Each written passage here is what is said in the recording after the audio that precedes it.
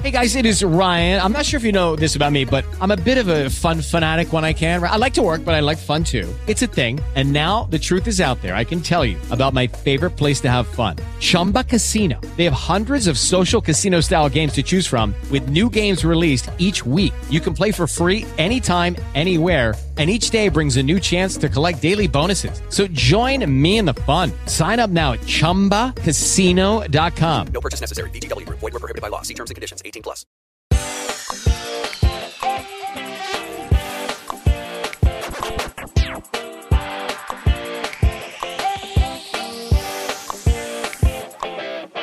Saturday Night Live with Amy Schumer is over, but we're just getting started here on the SNL post-show recap on postshowrecaps.com. And now here are the two guys who are here to tell you, yes, you can drink on those antibiotics. I am Rob Cesternino. Here's Rich Tackenberg. Rich, how are you?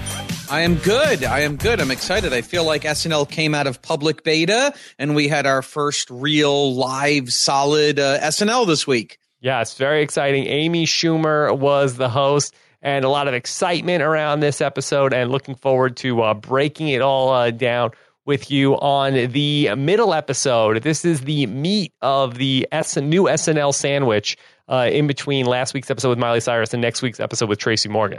Yep. I think this is probably going to be the highlight of the October shows as far as content goes. So excited to get into it and talk all about it. Good. So just give me your big picture talking about this past episode. It sounds like you are very high on the Amy Schumer episode. Yeah, there was a lot that I liked about it. I'd say sort of post-update, we fell into a, very legitimate sort of lull for a bit of it. But for most of it, I really liked it. I thought very interesting, Amy Schumer, not only a great stand-up comic, but as most people know her from Inside Amy Schumer, she is an executive producer and star of a sketch comedy show. So you're bringing one sketch comedy sensibility to a very different sketch comedy sensibility. And I think what we saw here was a lot of live sketches that were sort of weird, sort of just premises that just sort of followed. There wasn't sort of a theme to it. There wasn't necessarily a big sort of message to it. It was just a lot of odd situations that we just sort of followed where they would lead. And I thought it created a very fun, very different, atypical SNL, probably closer to older SNL episodes than current. So I really liked it. I thought there was a lot of fun stuff to talk about. Okay, so we are here live recording this on Blab.im. We are going to be able to take your questions here in the chat room as you're following along. Plus, you can tag your questions in the chat room, do /Q to tag a question, and we will try to answer as many as we can. And who knows, we could even take your questions live at the end of the show if you're so inclined. And then also we'll be hearing from James Keese to talk about The Weeknd as the musical act here on the SNL Recap. All right, Rich, let's start off with this cold open. It's the return of the Fox and Friends cold open. And I know you're smiling because it means more wacky Bobby Moynihan. Tell me, what did you think? What did you think of the return of the Fox and Friends? Well, it's interesting, first off, that, we think of it as an old classic SNL sketch, but we didn't see Fox and Friends at all in season 40. The last time we saw this was in season 39 with Anna Kendrick. So it's really had been put to bed for a bit. I think what we saw in this sort of the evolution of Fox and Friends, I'm not saying anything I haven't said years ago, is we've really moved away from making fun of the Republican right of Fox and Friends. And we had a couple of jokes about how like Planned Parenthood is selling baby parts on Snapchat. And we've really moved away from that. And it's much more about the Brian Kilmeade character just being dumb. And we're just really all of the sort of political things for the most part were set up to Bobby Moynihan just saying very dumb stuff. And also, as we've talked about in the past, what used to be a fun little tag at the end, which were the corrections, really has become all of America is watching this sketch with mild amusement. We're all waiting for the corrections. So, as I think this was a very solid cold open. I like the energy of it. I thought we had a lot of fun jokes that Bobby Moynihan had as Brian Kilmeade, which I don't think is in any way like the real Brian Kilmeade is almost just this fake character they've created. So a lot of fun here. The sort of our appearances of topical people. Again, I'm so unplugged from the real current events that I didn't know who these people were. So definitely amusing in that, but I don't know that it meant much to me. Rich, did they always have Vanessa Bayer as the woman in this sketch? Because Fox and Friends had hired Elizabeth Hasselbeck probably since the last time they did this. Was it always Vanessa Bayer, and was she just playing a different woman, and now she's playing Elizabeth Hasselbeck? Yeah, I think we may have talked about this. I'm fairly positive that in season 39, it was already Elizabeth Hasselbeck. What I liked about it is it was always Vanessa Bayer playing the woman that predated Elizabeth Hasselbeck. And in changing characters, they changed nothing about Vanessa Bayer. It's like the same wig. It's the same outfits. It's the same tone. They just literally changed nothing, which I think was the great meta joke of Elizabeth Hasselbeck coming in to replace, I think it was Gretchen Carlson. So that always makes me laugh. I thought that was really fun. Yeah. I mean, I thought that, as you are, I'm a little bit disconnected from the specific things that they were talking about in the sketch, so I really can't weigh in on the Pete Davidson character as Jason Chaffetz from Utah and whether that was an accurate depiction. I did Google a picture of him and said, I guess. And then good enough, yeah. And I'm not even sure if the person that Kate McKinnon was playing was a real person or not, so I can't really weigh in on the topicality of this sketch. But in terms of the jokes at the end, I know you always pay close attention to this. What were some of the standouts? And I will say, as often as this happens, I thought that it sometimes starts out a little bit sort of like, okay. And then by the end, I'm just laughing so hard. We started off, iPads are not just for women. I like that there are no emoji for illegal immigrants. So that was funny. I like that Pac-Man fever did not kill 400,000 children in the 80s. Jewish people do exist. I'm looking at a couple more. I like Charles Schultz did not die of a peanuts allergy.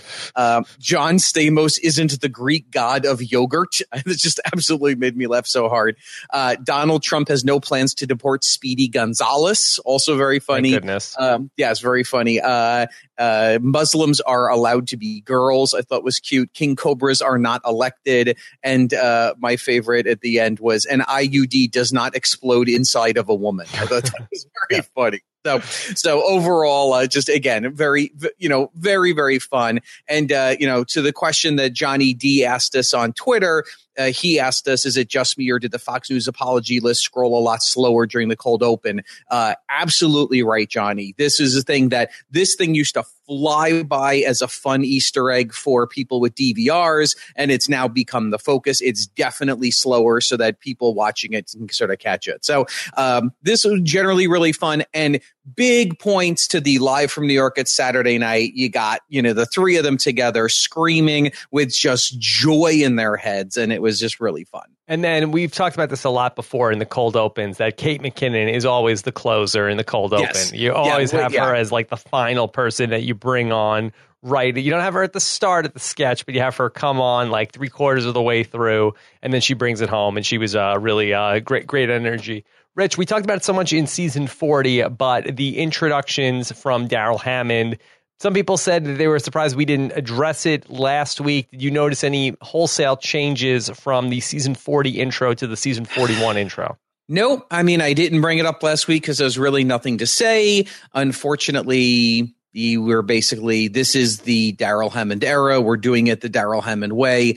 I just desperately miss the old Don Pardo. We also didn't talk about the documentary that had aired beforehand last week, which I don't know that we need to cover, but just in hearing some of the Darrell of the Don Pardo openings of years past, it made me long for somebody giving it that kind of bravado and just full out yelling. So I definitely miss it. Okay, so let's talk about this big monologue from Amy Schumer. She comes out with the handheld microphone. She's going to do some stand up, and she does a really fun set, I thought. What'd you think of the Amy Schumer stand-up monologue? A monologue. I mean, I don't know, A plus monologue. I thought it was great.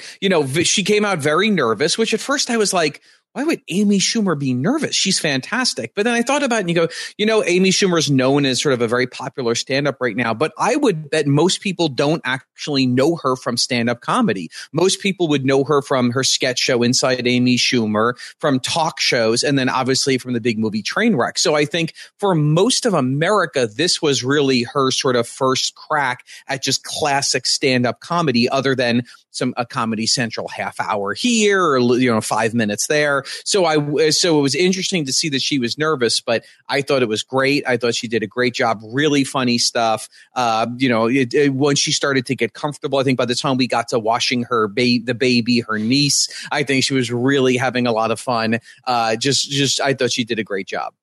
In terms of the movie Trainwreck from over the summer, I didn't see it. Did you thumbs up for Trainwreck? No, 2 thumbs up. 2 thumbs up.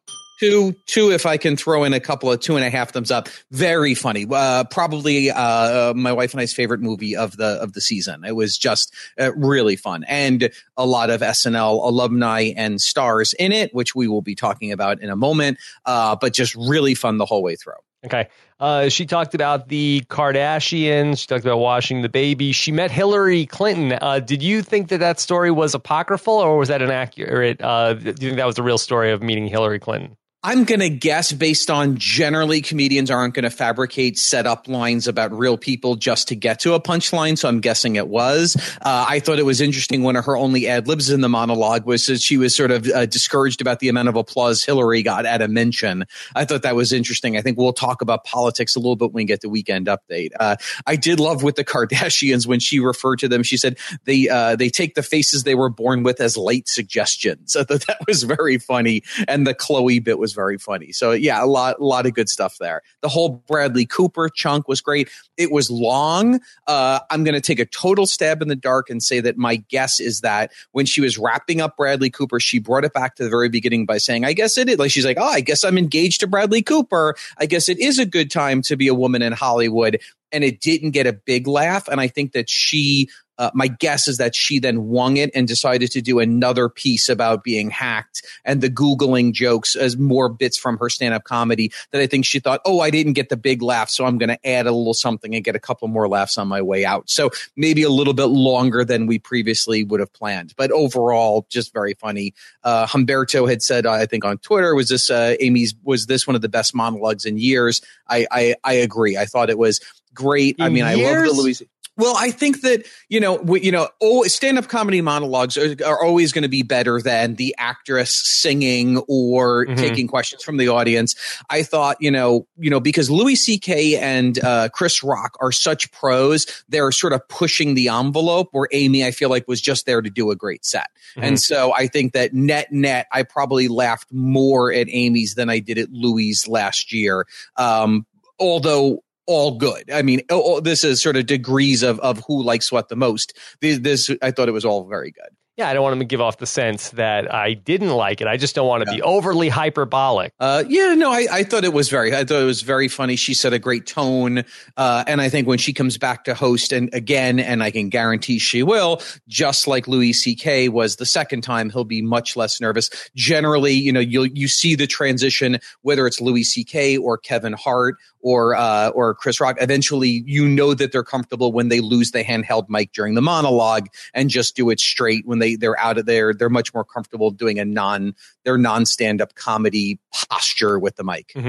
Okay. Then, of course, as you mentioned, we use up a lot of time in the monologue. So no going to commercial bit there. But we come back with this segment on the airplane, which was quite a production piece because we really had a lot going on. Big set piece. There were fans. There were moving props. There was smoke. They've really put a lot into this. The first no surprise of the episode is that Vanessa Bayer, who was not a large part of Trainwreck, but very critical and was in many scenes with Amy Schumer. So obviously they're close, is going to sort of kick off, the two of them together kicking off a sketch. So, which was also, I thought, really fun. I also want to just encourage the live audience as we go along. If you have questions about particular sketches, then post them as we go through, and we'll try to get to them as we talk about everything. So In terms of the Delta flight attendants, it really takes a turn. We start off with the Spice Girls musical number, and then Vanessa Bayer ends up bumping into the door and ends up flying outside the plane, and then returns back into the plane and wants to continue the musical number. Yeah, I thought this was super funny. As I said sort of at the beginning, this is sort of the example of the prototypical sketch where it wasn't about a wacky character. It wasn't about a very high concept point that we're trying to make about something. It was just this bizarre, the door that kept opening up and then them still wanting to sort of, get back to the cheesy song that they had done beforehand. Really fun performance. I thought Vanessa Bayer played it at 11, was really funny when she's like, I swallowed so much air. I thought that was very funny. And then when the same thing happens to Amy Schumer and she like pushes her away and then Amy finally comes back, and I thought that was funny.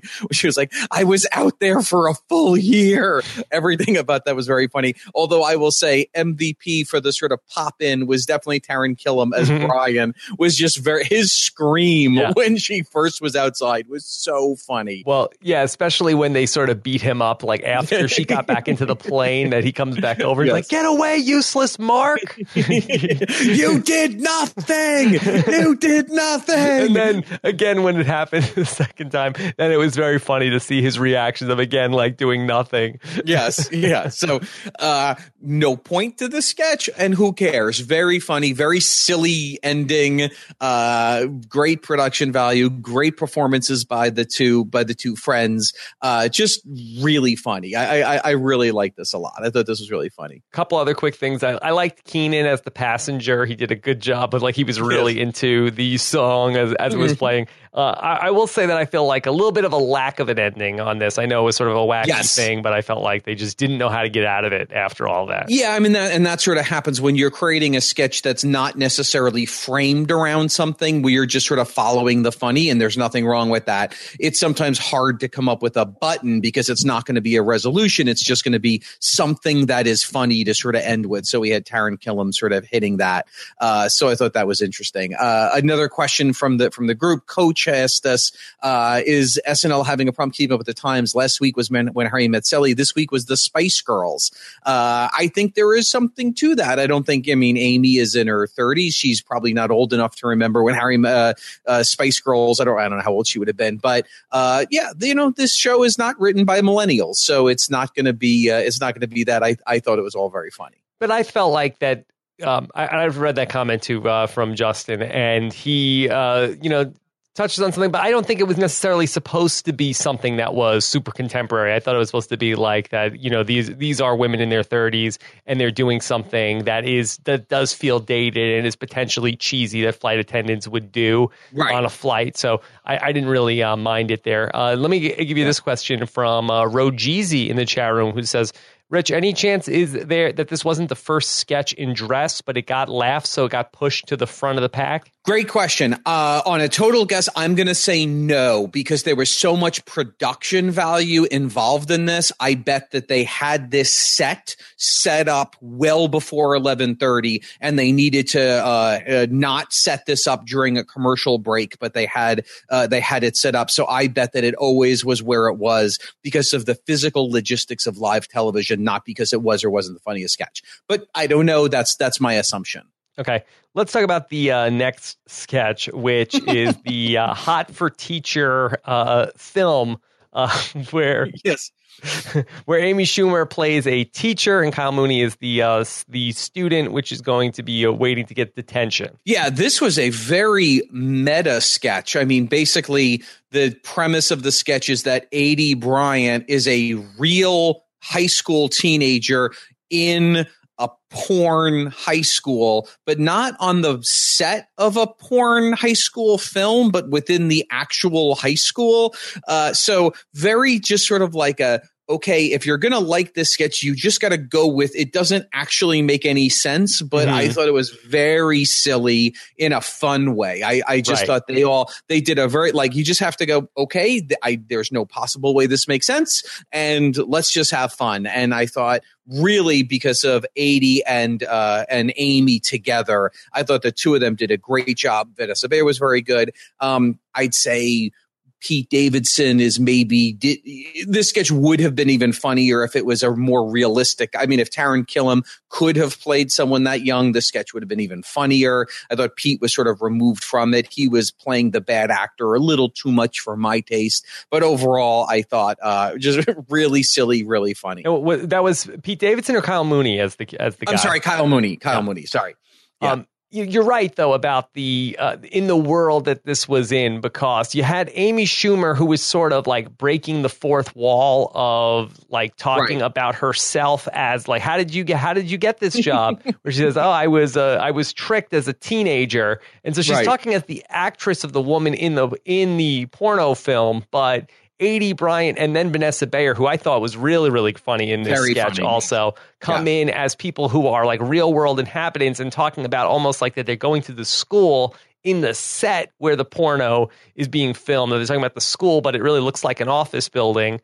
And so, but no mention of cameras or directors or so we played this weird sort of meta world kind of thing. Yeah, I agree. Yeah.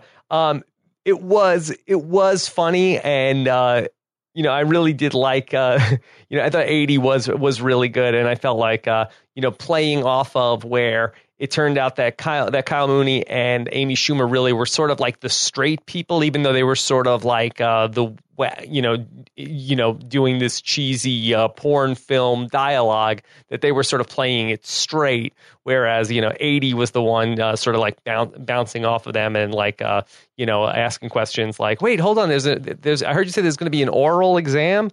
Right. Or like when Amy said, like, he got a 68. Now I'll show him how to get a 69. And 80's like, but a 69 still a D plus. That's not very good. Like, great sort of straight manning the ridiculous premise to get big laughs. Although I even thought Vanessa was great when Amy says, like, Ricky's about to go to FU, and she's like, Fordham University. Yeah. I went there. It's really, really well played, well balanced. And then speaking of the endings, what did you think of the last line where 80 Bryant talked about Kyle Mooney and talked about, he's good from far away, but up close, he's pretty busted. Yeah, I like that. That really made me laugh. I thought an interesting sort of play on a common take of female porn actresses. So a fun little dig, I thought. Okay. And then we go to our commercial parody, which turns out to be sort of a PSA/commercial for guns. We're here to stay. Yeah.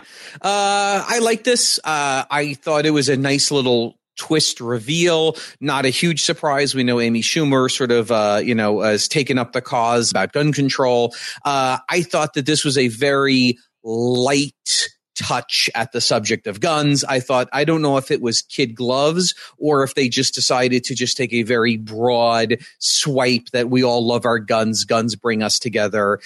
So I don't know that this was a very cutting or insightful or damning thing. This more seemed like a fun, light sort of joke about guns. Yeah, I felt like it probably wasn't out there enough. Like, it was like sort of like, okay, once you got the reveal that it was guns, I didn't find this to be, particularly, overly twisted or anything like that. I felt like, I agree with that light touch sentiment in terms of where it went. So it just wasn't, out there enough to be a huge laugh on this one. Yeah, I mean, compared to last season when we had Dakota Johnson and we did the bit that was about, ISIS or Al Qaeda, that was just like super edgy and hilarious. Like, oh my God, they just did this. This was like, oh, it was cute. And they all, Bobby Moynihan giving the little baby his very first gun and going, oh, you got your hands up. I thought it was all a lot of very cute touches to this, but nothing that we're going to look back on and go, oh my God, I can't believe that happened. It's just sort of like, it was fine. All right. Well, before we get to our weekend update, why don't we discuss what was going on with the weekend and bring in our musical correspondent. Here he is, the great editor of Exclaim magazine. Here is James Keith. James, how are you? Good, guys. How are you? Very good. James, did you enjoy the weekend? I really did, and I've enjoyed a lovely weekend. The Blue Jays' performance so far aside, and also I enjoyed the weekend on Saturday Night Live. Yes, very good. I'm going to need a lot of explaining on this one, James. I'm very lost, so I don't understand anything about what Well, first of all, the guy, his hair, I think it was like Sebastian the Crab from The Little Mermaid as a hairpiece, and I'm very lost. So just walk me through it. I really thought this was one of the ones that I was not going to have to provide a lot of context, because The Weeknd now has enjoyed 2 straight #1 hits on the Billboard charts, including The Hills, which was the first song. I can't explain the hair. He's had that hair for a long time. He did last year when he came on and did a duet with Ariana Grande. And so, it's a signature look at this point. It's not a temporary experiment, but no, I can't explain it. Okay. And The Weeknd is a guy, not the band. That's what I was taking One away. person, yes. Okay, got it. It is Abel Tesfaye is his name, and he's from Toronto. So okay, up there representing the 6th. There you go. All right. So what did you think of the first song that The Weeknd performed? So it's The Hills, and it is, in fact, the current Billboard #1 hit in America. And very timely, actually, because just yesterday he dropped 2 new remixes of this song, one featuring Eminem and the other featuring Nicki Minaj. Oh. And so that's that. She does not actually have a verse on the original version of the song, but they had just dropped this remix yesterday. And so that's why she was there essentially to promote, to re-promote a song that everybody's already heard and to go and buy a new version of it. And I thought it was great. I thought both of them were really good. Abel, The Weeknd, for a long time has been very reclusive. He wouldn't perform live for a long time. He very, very rarely gives interviews. And so I sort of have this idea that he's kind of cripplingly shy. And I thought he was really relaxed and they were smiling and having a good time. And I thought it was a really, really strong performance. He seemed to have gotten over any of his nerves. And of course, it's a terrific song. And I thought Nicki, it was just a great surprise to see her pop on. And she's having quite a last few months as well. So, Rich, were you surprised they didn't do more with Nicki Minaj being there? I think probably I wasn't super surprised because it wasn't her time to shine. I feel like she's actually, even though it seems like her personality is very over the top, my sense of her in real life is that she's very practical and pragmatic. So I'm not surprised. I will say I knew the song a little bit. I didn't really. I was listening to the Nicki Minaj lyrics and I was like, oh my, this is on TV. This is like premium cable. Like this is racier than some of the shows that I watch on HBO. My sensitive ears. What's going on here? Yeah, because they didn't use Nicki Minaj in a bunch of the sketches the last time she was the musical guest, so I was a little surprised. Well, that once as she's the in musical building, guest, I could see that, but I wasn't surprised that sort of just to do a drop on that she wasn't. But very interesting. And before we get to the next song, I wanted to say, I don't know if you guys noticed, very interesting from a show perspective. The Weeknd does his song, and then it's presented to you by Apple Music, and then we immediately go to a commercial for Apple Music featuring The Weeknd and the song we just heard. I thought, there's a lot of financial synergy going on here. That must have been very well coordinated by Broadway Video Enterprises. Very good. I don't know. We don't get those commercials up here, so I didn't see that. That's right. All right. Well, James, then what about then the second song, Can't Feel My Face? Probably, is that the bigger of these 2 songs from The Weeknd, or the one that at least has been around longer? Yeah, it was the first #1 from the new record. And I would say it's the song that just from the number of people that I know who's like 4-year-olds are singing it. And it's certainly much more ubiquitous as the hit of the summer. I would say they probably would have done it first, if not for Nicki Minaj being there. But they were, they clearly said, well, we have her, we're going to swap them out. And it's the current #1. So, they're going to put her first, obviously. But I thought this was a terrific performance as well.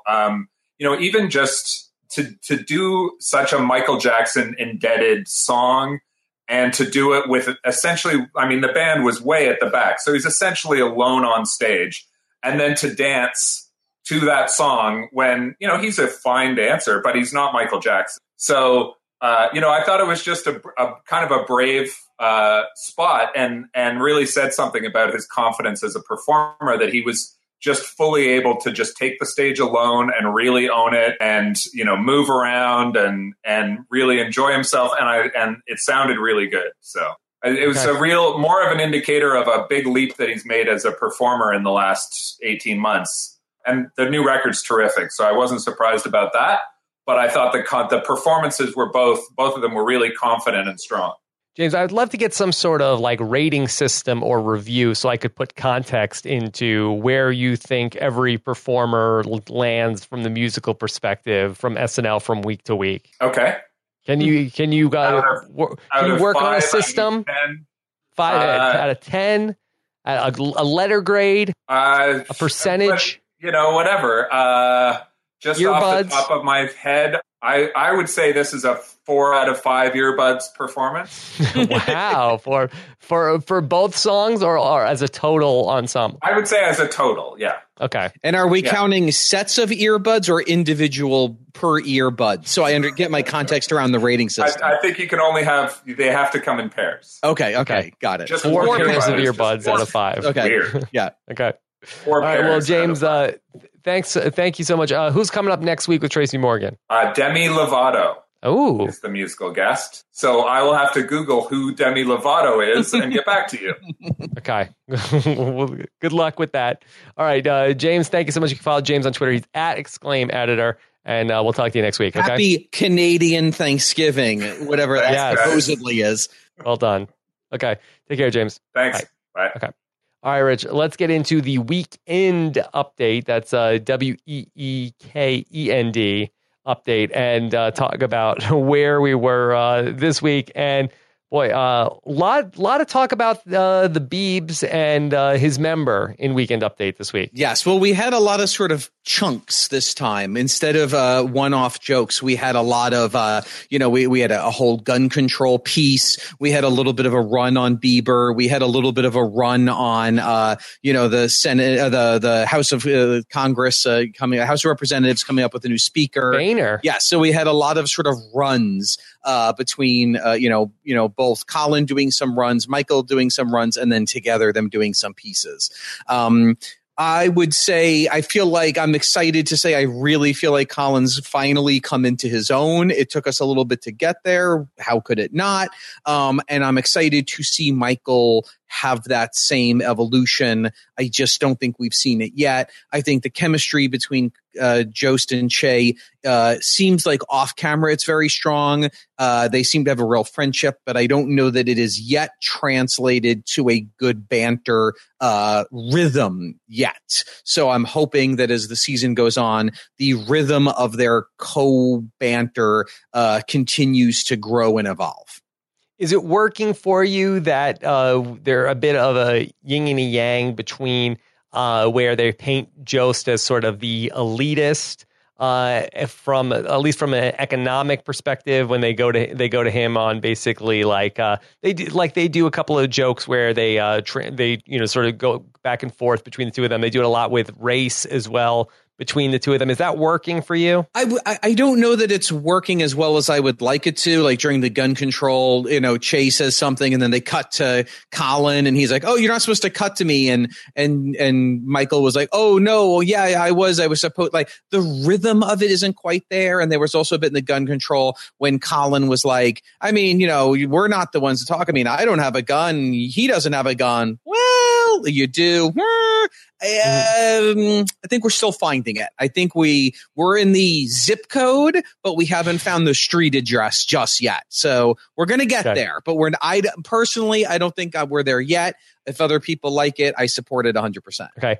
We had some interesting guests here, and we had Jay Farrow doing a new character, I believe. I don't think we've seen him before. This was a new character. Solomon. Was Solomon working for you? I mean, I liked it as a character. I really like seeing Jay Farrow do a character versus an impression. So I liked the character.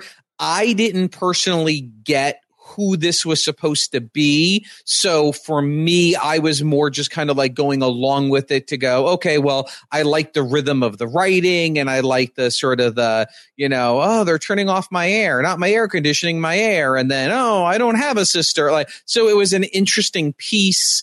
Overall, I don't know that I got it necessarily. I don't know if you're 23 and working in New York City, that this is a guy that we all know. I don't. If we do, I'd love to hear from the chat room. I certainly don't know who this guy is. But it was funny. I don't know that I'm dying to see it again. I thought this was kind of tough. Yeah, I thought that this was a bit rough for a character. I was into it at first, but I felt like it was just going on and on. And I was out on this pretty quickly. Yeah, I know Rajizi just said in the chat room, I found Jay's character to be a lot like Keenan's Willie character. As much as I've never been a fan of Willie, at least I get who that's supposed to be. And Solomon, I didn't quite even get what we were going for, although I like the performance better than the Willie performance. So maybe in rewriting the character, the actual caricature that Jay was doing was funny. So I could see us landing on something over time. My preference would probably be not to see this guy again, but we'll see. All right. Then what about the return of Mrs. Santini, the Kate McKinnon neighbor of Colin Jost? I love Frida Santini. We saw her last year, midway through the season when Kevin Hart hosted in January. I just think she's very funny. I don't think this was as funny as the first time, but I'm sort of splitting hairs. I thought this is a great performance. Great between the two of them. The notes always make me laugh. The first note was about a screaming baby. I liked when she said, "I'm so sorry, your baby is a car alarm." That really made me laugh. And then with the smoke alarm with the guys who smoke weed, when she started with the dear cast of the movie Friday, "I'm so sorry that your apartment is Bonnaroo." And then later on when she said, "Thanks for making my apartment smell like Adam Derwitz's hair." I thought that was very funny. And I also, what I like about this is that, and we talked about this last year, in between the sort of gag of the note, we had a lot of funny little runs. Like she reveals that she's a teacher. She says, I teach my monkey to steal in the street. And we have a nice little run about how yesterday the monkey stole a 2011 Ford Festiva. Just all really funny stuff. So not as funny as last year. A couple of misses here and there. But overall, I was very happy to see Miss Santini back. I like the intro to the first note that she wrote, "Dear parents of Damien." That's good. And I also like that, after she finishes each one, she's like, that's a good note. That's a good note. Yeah, I thought I think that, and I even think that they're trying to brand her a little more because it seemed, and I get it, very deliberate. Like, that's a nice note. That's a nice note. That's a nice note. Right. Like to the audience, like, right, get it, right? We're making this a thing, right? So, I thought it was very funny. It always makes me laugh. She wrote 2 notes, Rich. Does that strike you as one got cut? Yes, I absolutely think one got cut for time. Okay. So anything else from Weekend Update? We had the bit where we cut to the weekend for the Weekend Update. Yeah, cute. Yeah, I thought, no, I'm looking at my, nothing else all that interesting. Okay, so now in the post-update section, we did the sketch about the Lincoln play. And again, this was a very wacky very wacky segment, which really allowed Amy Schumer to shine, I felt. Yeah, this was performance. This was not obviously well written. It also didn't make a ton of sense. There was never a premise as to why Amy Schumer's character is ad-libbing the Lincoln assassination every time. I really liked Mike Bloom's note, our friend of the show, Mr. Bloom, who was like, basically they did the exact same thing each beat with the unconventional reaction, but they never heightened it or they never evolved it, which I thought, was true. To do it the 3 times without it sort of evolving got to be a little long in the tooth, but Amy was very funny. Great straight manning from Taryn. It was cute. Yeah. I did like all of the talk about her work on the BK set. I thought that was good. And I really liked that the John Wilkes Booth character became that he was lusting after Mary Todd, and he became increasingly more of a pervert each time. And there's that horny John Wilkes Booth. He's trying to get with me and get in my pants. I really did enjoy all of that. Yeah, I did like our note from AC Mazzaro on Twitter this afternoon, who said, "Would that sketch have been improved if the John Wilkes Booth character had embraced the improv the 3rd time around?" And I thought, yes, exactly. It's kind of what it needed. Is let's do something. Let's take this somewhere crazy that wasn't the same rhythm. So, but definitely cute. Yeah, but Keenan was a funny straight man also in that one. All right. Let's talk about Times Square and the hands-free selfie stick. Yeah, this I thought was a one-note joke. Things up your butt, I guess, are funny. It was fine. It was not. There wasn't much to go once we established that we're shoving it up our butt. Then it was sort of the same joke over and over again. It's okay. It was fine for me. What did you think? Okay. Yeah, I feel like once you got the big reveal, then if that didn't kill you, then I feel like there wasn't much further to go with that. Yes, exactly. Yes. Yeah. Okay. Scott in the chat room wants to know, how did they get Central Park so empty? The power of permitting, as opposed to the lazy Sunday pieces and the digital shorts. I'm sure if you're involving Amy Schumer, you are getting a permit from the city of New York and shutting it down. So New Yorkers, you want to enjoy a nice Saturday in New York? Go F yourself. We're shooting a sketch about selfie sticks up our butt. Okay. Well, maybe going to get that permit was the inspiration for the community forum meeting, where we got to see cycling through a bunch of characters in a small town. I'm not sure if we got the name of the town. I don't remember if we did. Yes, Bakersfield.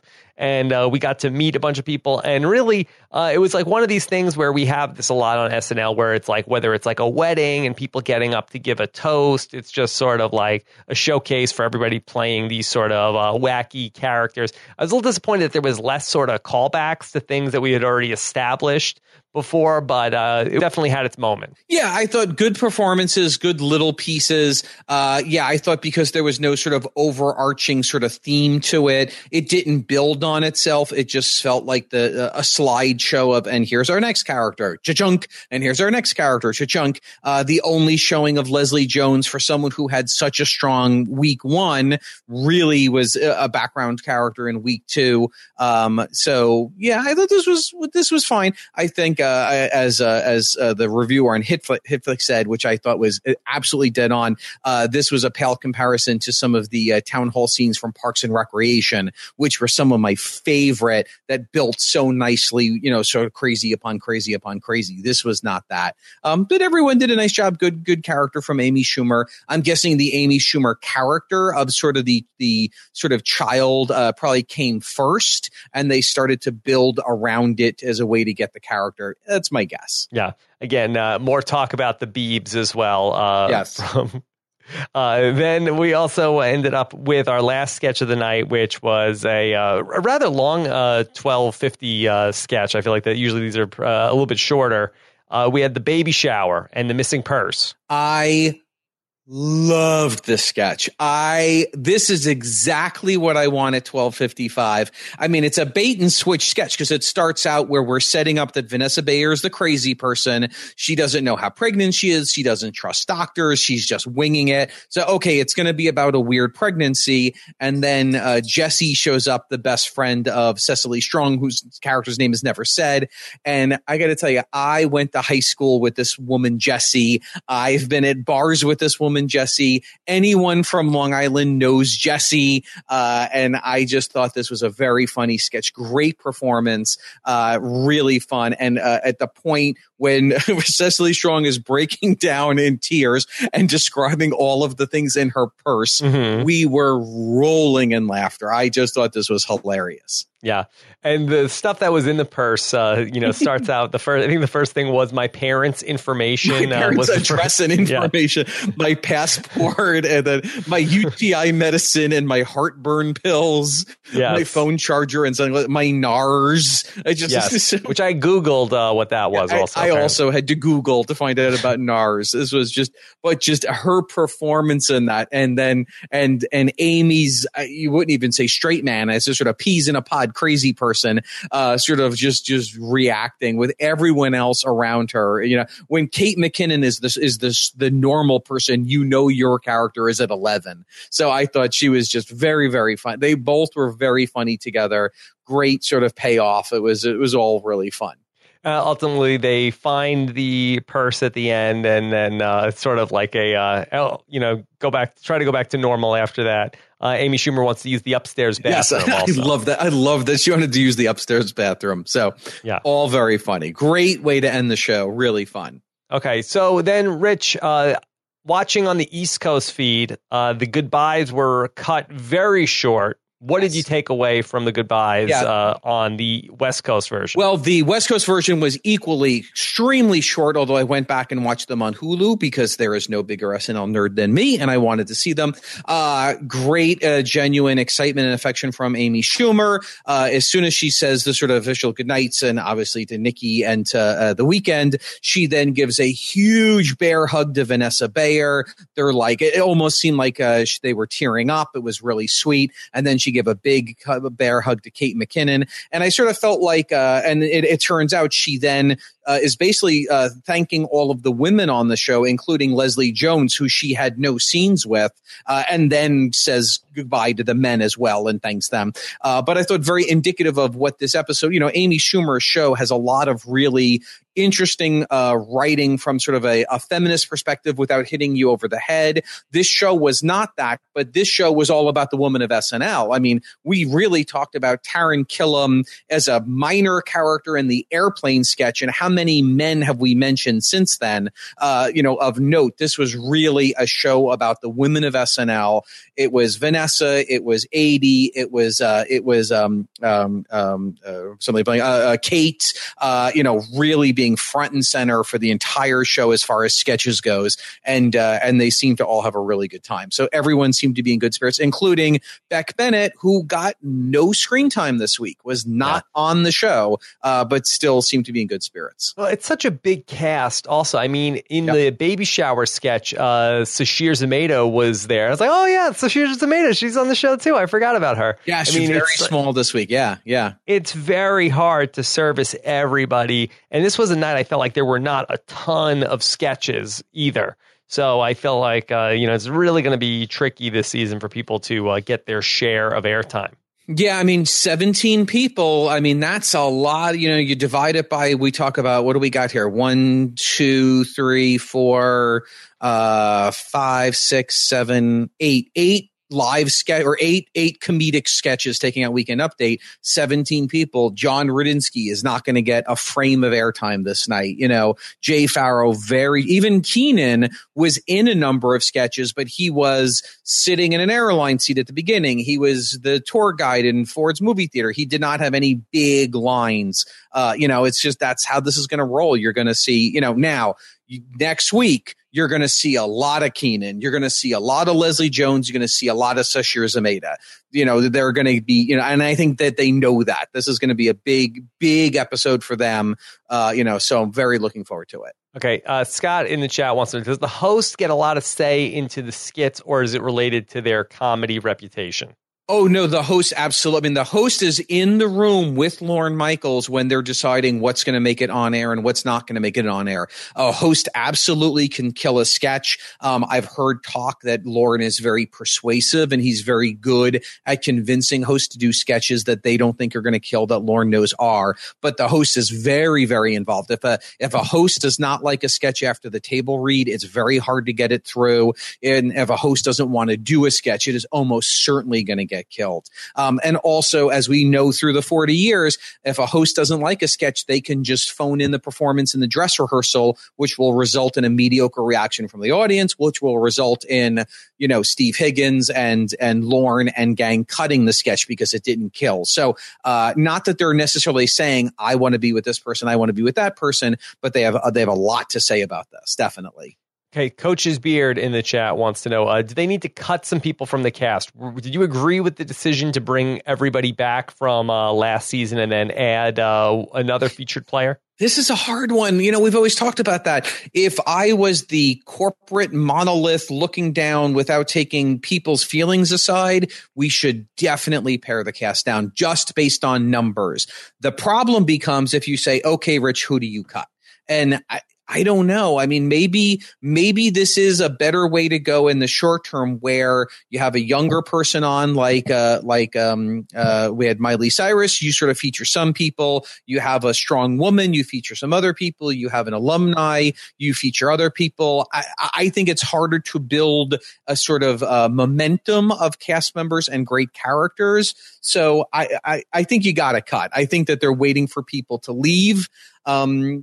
I don't know who I would cut, though, because I love everybody. It doesn't matter, other than for nerds like us that are talking about, like, oh, who got the most screen time? I mean, if you were just trying to ultimately have the best show every week, does it matter? Does it affect the quality in any way to have a cast of 17 people? Well, here's where I think it does. I think when you take out the nerds like us, if you said to my sister in Hop Hog, name 3 people on SNL, she would go, I don't know. I don't know that I could name one. And I think when you have 17 people don't shine. Maybe Kate McKinnon gets remembered. You know, I think that if you want to get sort of I don't want to say marketing, but if you want to get momentum, you have to have a smaller cast of characters that we're seeing all the time, that we're remembering. So I think it is hard. Yeah, I think it doesn't affect the quality of the show. I think it affects the quality of sort of the promotion of the show, and the show in sort of the I think this era will be forgotten by non-SNL nerds 7 years from now, because there were too many people and we couldn't get our heads around, oh, that was that cast that we all remember. Okay. Rich, anything else from the Amy Schumer episode? No, a lot of fun, really good stuff. You know, I don't know that there's any sketch that I think we'll be talking about at the end of the year, but I was quite amused for 90 minutes, and that's all I can ask. Okay. Next week, Tracy Morgan comes back. Do you want to call any shots for something that we do or do not see for Tracy Morgan next week? I think we'll see a lot of cameos. I mean, if we don't see Brian Fellows, that seems insane to me that we won't have a Brian Fellows. As we saw Tracy on the Emmys at that time, given the horrendous accident he was in, I think he unless he gets a lot stronger in his ability to perform since that time, I think that it is going to be more about a salute to a comedian that we all love, that almost died and didn't and can be here. I don't know that we're going to be able to lean on the crazy comedy of Tracy Morgan that we all knew back before this accident. So I think I think we'll see Tina Fey. I think we might see Bill Hader. I think we'll see Amy Poehler. I think we'll see a lot of his friends come back to support him, and just sort of, and build around him as opposed to, things. In the chat room, we're saying, 30 Rock. Yes, I think Alec Baldwin's a great call. I think we could absolutely see Alec Baldwin there. So yeah, I think it's going to be more about how much we love him more than Tracy himself making us laugh with comic timing. How many times has Tracy Morgan hosted SNL? I'm looking back. I see he hosted in 2009. Has he hosted another time since then or before? I don't think so. Probably not. He probably left like in the mid 2000s, and then I think 30 Rock started in 2006. Yeah, I'm trying to think of. If he's. He probably did guest. I'm going to take a look as we speak. You're right. 2009. Yeah, it was only 2009 was the only time he hosted. Okay, and it seems like he did do Brian Fellows at that point in time in 2009. So it's interesting. Astronaut Jones. You think that's there? No, I don't think so. No, okay. I don't think so. I'm trying to think of other Tracy Morgan. Who is the guy that used to live in the sewer? That kissed Britney Spears. Yes, I can't remember. I don't think, again, I'm hoping I'm wrong, of course, and I'm not saying this. I'm not trying to take any shots at Tracy Morgan.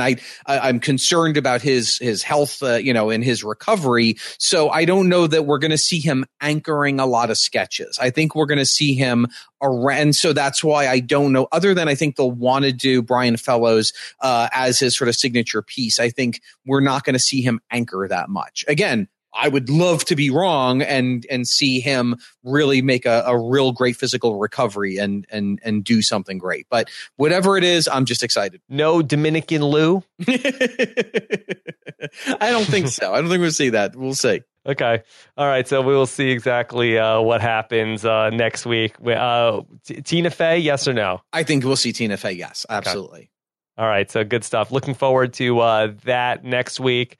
I've got a Dominic birthday party next Sunday, so we'll have to figure out a little bit of the logistics of when we're going to record next Sunday. But you and I can figure that out offline. Thanks everybody. Thank you to everybody who watched the show live. Had a good turnout for the Amy Schumer episode. I think people were pretty excited about it. Yes, I think it all worked out well. Everyone got what they came for. Hopefully here as well.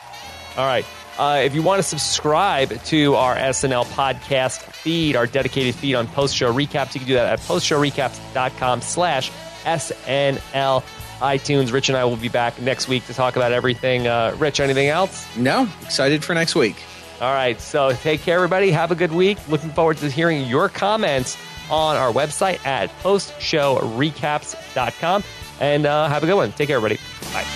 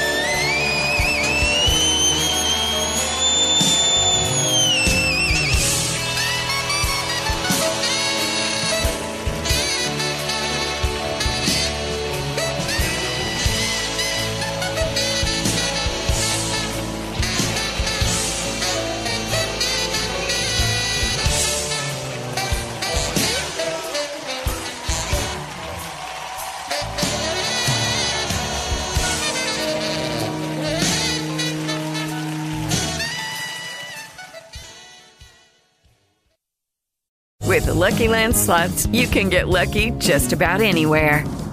This is your captain speaking. We've got clear runway and the weather's fine, but we're just going to circle up here a while and get lucky. No, nothing like that. It's just these cash prizes add up quick. So I suggest you sit back, keep your tray table upright, and start getting lucky. Play for free at LuckyLandSlots.com. Are you feeling lucky? No purchase necessary. Void where prohibited by law. 18+ terms and conditions apply. See website for details.